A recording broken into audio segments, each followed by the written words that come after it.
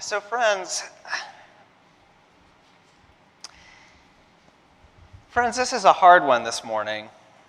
It's a hard one because it's one of those Sundays where the sermon that you prepare, that you've planned on, that you've kind of worked on, is not the sermon that you feel like you need to give. It's not the sermon that you feel like you need to give. And I have to preface this morning by saying that I don't have any eloquent words to share with you. I don't have any profound theological insight to offer necessarily, or any poignant appeal to make. But I felt like after the heartbreak and tragedy of this week, in a community not that far from here, that a sermon on the theology of what Jesus means when it talks about all being one, it just didn't feel right. It just didn't feel right.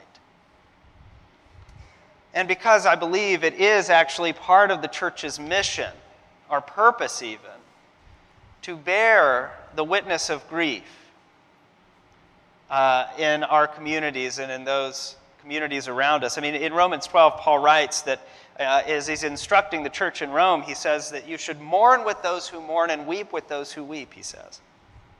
And I think that's part of what we're about, is mourning with those who mourn and weeping with those who weep. And I am just really heartbroken today. I'm really heartbroken today. And I'm all out of words to express that. I'm all out of words. You know, the irony of being all out of words is that I actually have on my computer a file folder that is entitled Sermons After Mass Shootings. Because the tragedy of the world in which we live is that that's now a genre of sermon that you as a preacher have to have. I've got funerals, I've got weddings, and I've got sermons after mass shootings. Because in only 7 years of ordained ministry, I've had to preach more than half a dozen of those. Stepping into a pulpit like I am today after just senseless tragedy and figure out what to say. And two of those were in the wake of the worst shooting in modern American history. Two of those. It's a record we sadly seem to try to break. And so I didn't know what to say. Now I've been traveling this week. I sent out a message to all of you this week about the shooting in Uvalde, and I mentioned that I had been on a retreat, and I stopped somewhere else as well. I'll mention that in a second.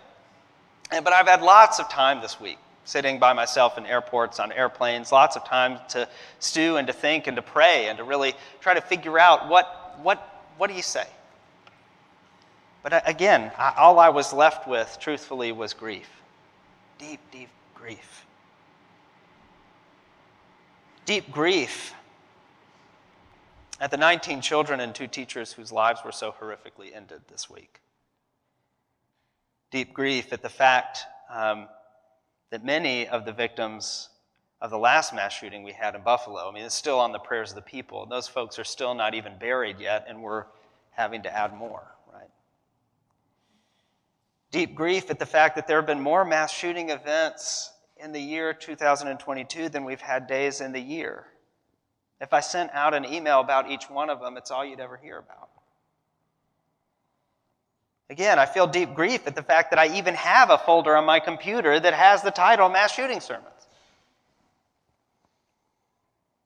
And so I am out of words this morning. I'm out of words. So I was on a retreat in Richmond, Virginia, and it was wonderful. But I took the long way home and stopped through Orlando for a couple of days. I served there. My first parish out of seminary was a place called All Saints in Winter Park, which many of you may know is now where Father Stu Shelby is rector, the former rector here. And I actually had breakfast with Stu on Friday. It was lovely. He sends his greetings to all of you and his love. But I was there in Orlando to baptize some twins, the children of one of Carly and I's dearest friends.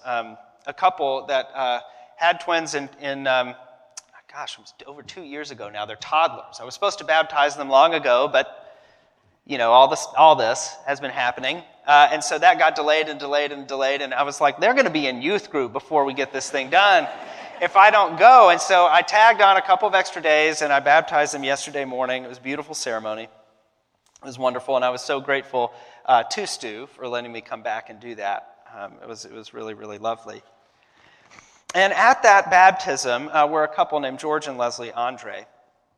George is a heart surgeon there in Orlando, and Leslie is, or was, rather, the head of the search committee that actually called me there. I love them both. They're wonderful, wonderful people. They're both pillars of the church, pillars of the community, really, and they were an integral piece of my own vocational journey.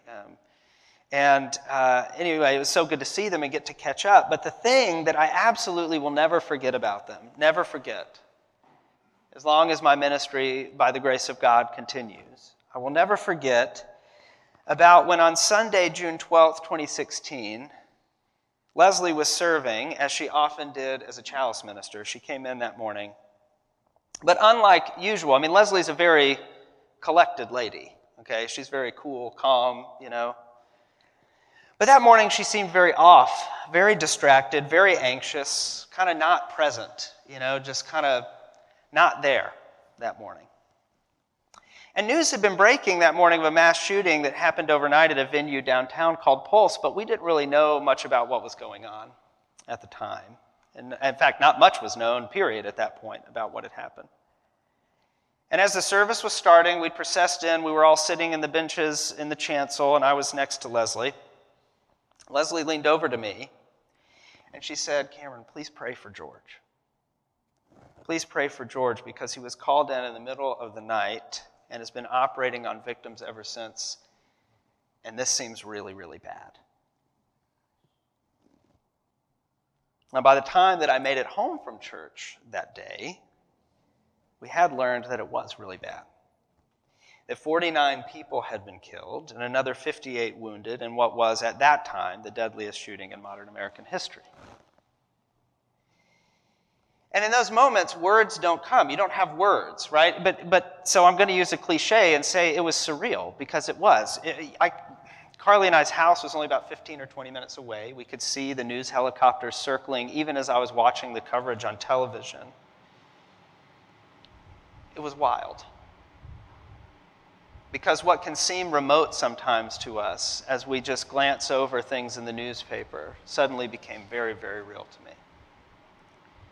There were vigils, memorial services, so many tears, lots of heaviness. It was just this horrific event in the life of that city, in the life of our nation.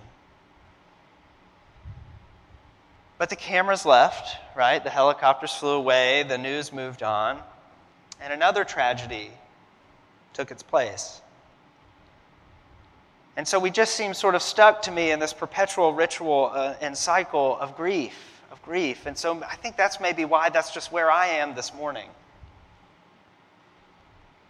Grieving over lives that shouldn't have been lost. Now, I'll be honest, so I thought, okay, well, what do I say? So I started trying to, read news stories about Uvalde and what had happened there. But I'll be honest with you that I couldn't bring myself really to do that. I couldn't really read them. Every time I would open my phone and start, and I'd see a picture of one of the kids. Nope. Had to turn that off. Seeing pictures of the parents stumbling out of that facility like zombies because they had to go and do a DNA test so that they could identify their child.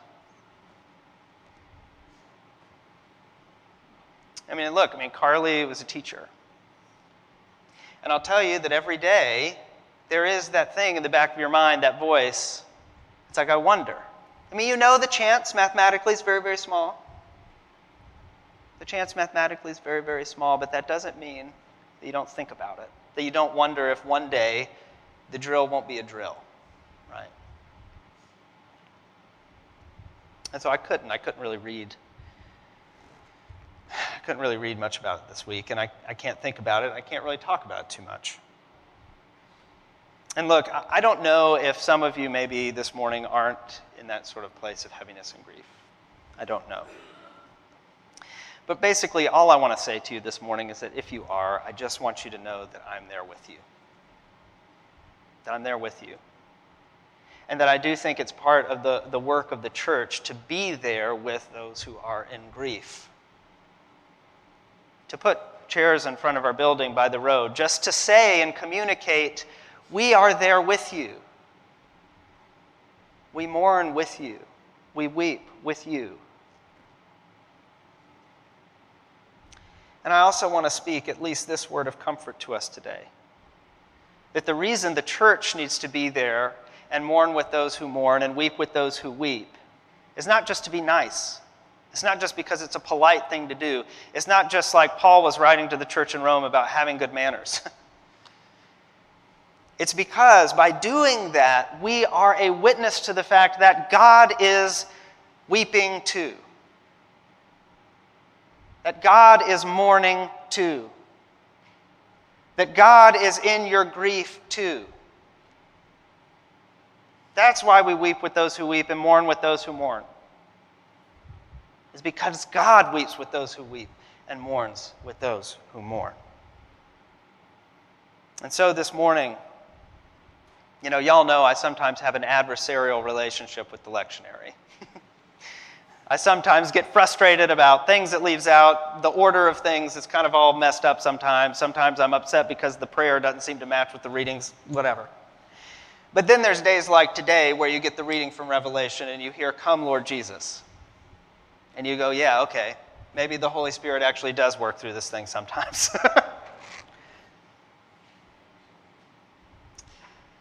So come, Lord Jesus.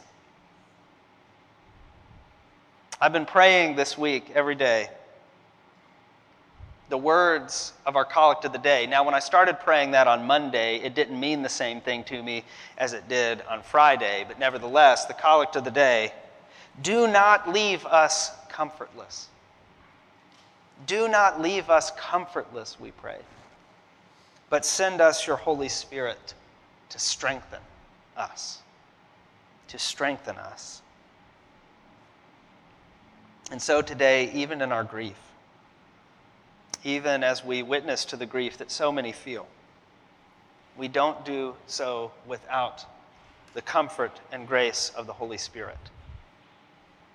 And we do so still in the Easter season, grieving and mourning, but living in hope. The Easter hope of a world and a life where we don't have to grieve over things like this, where I don't have to have a file folder with sermons about things like this. Amen.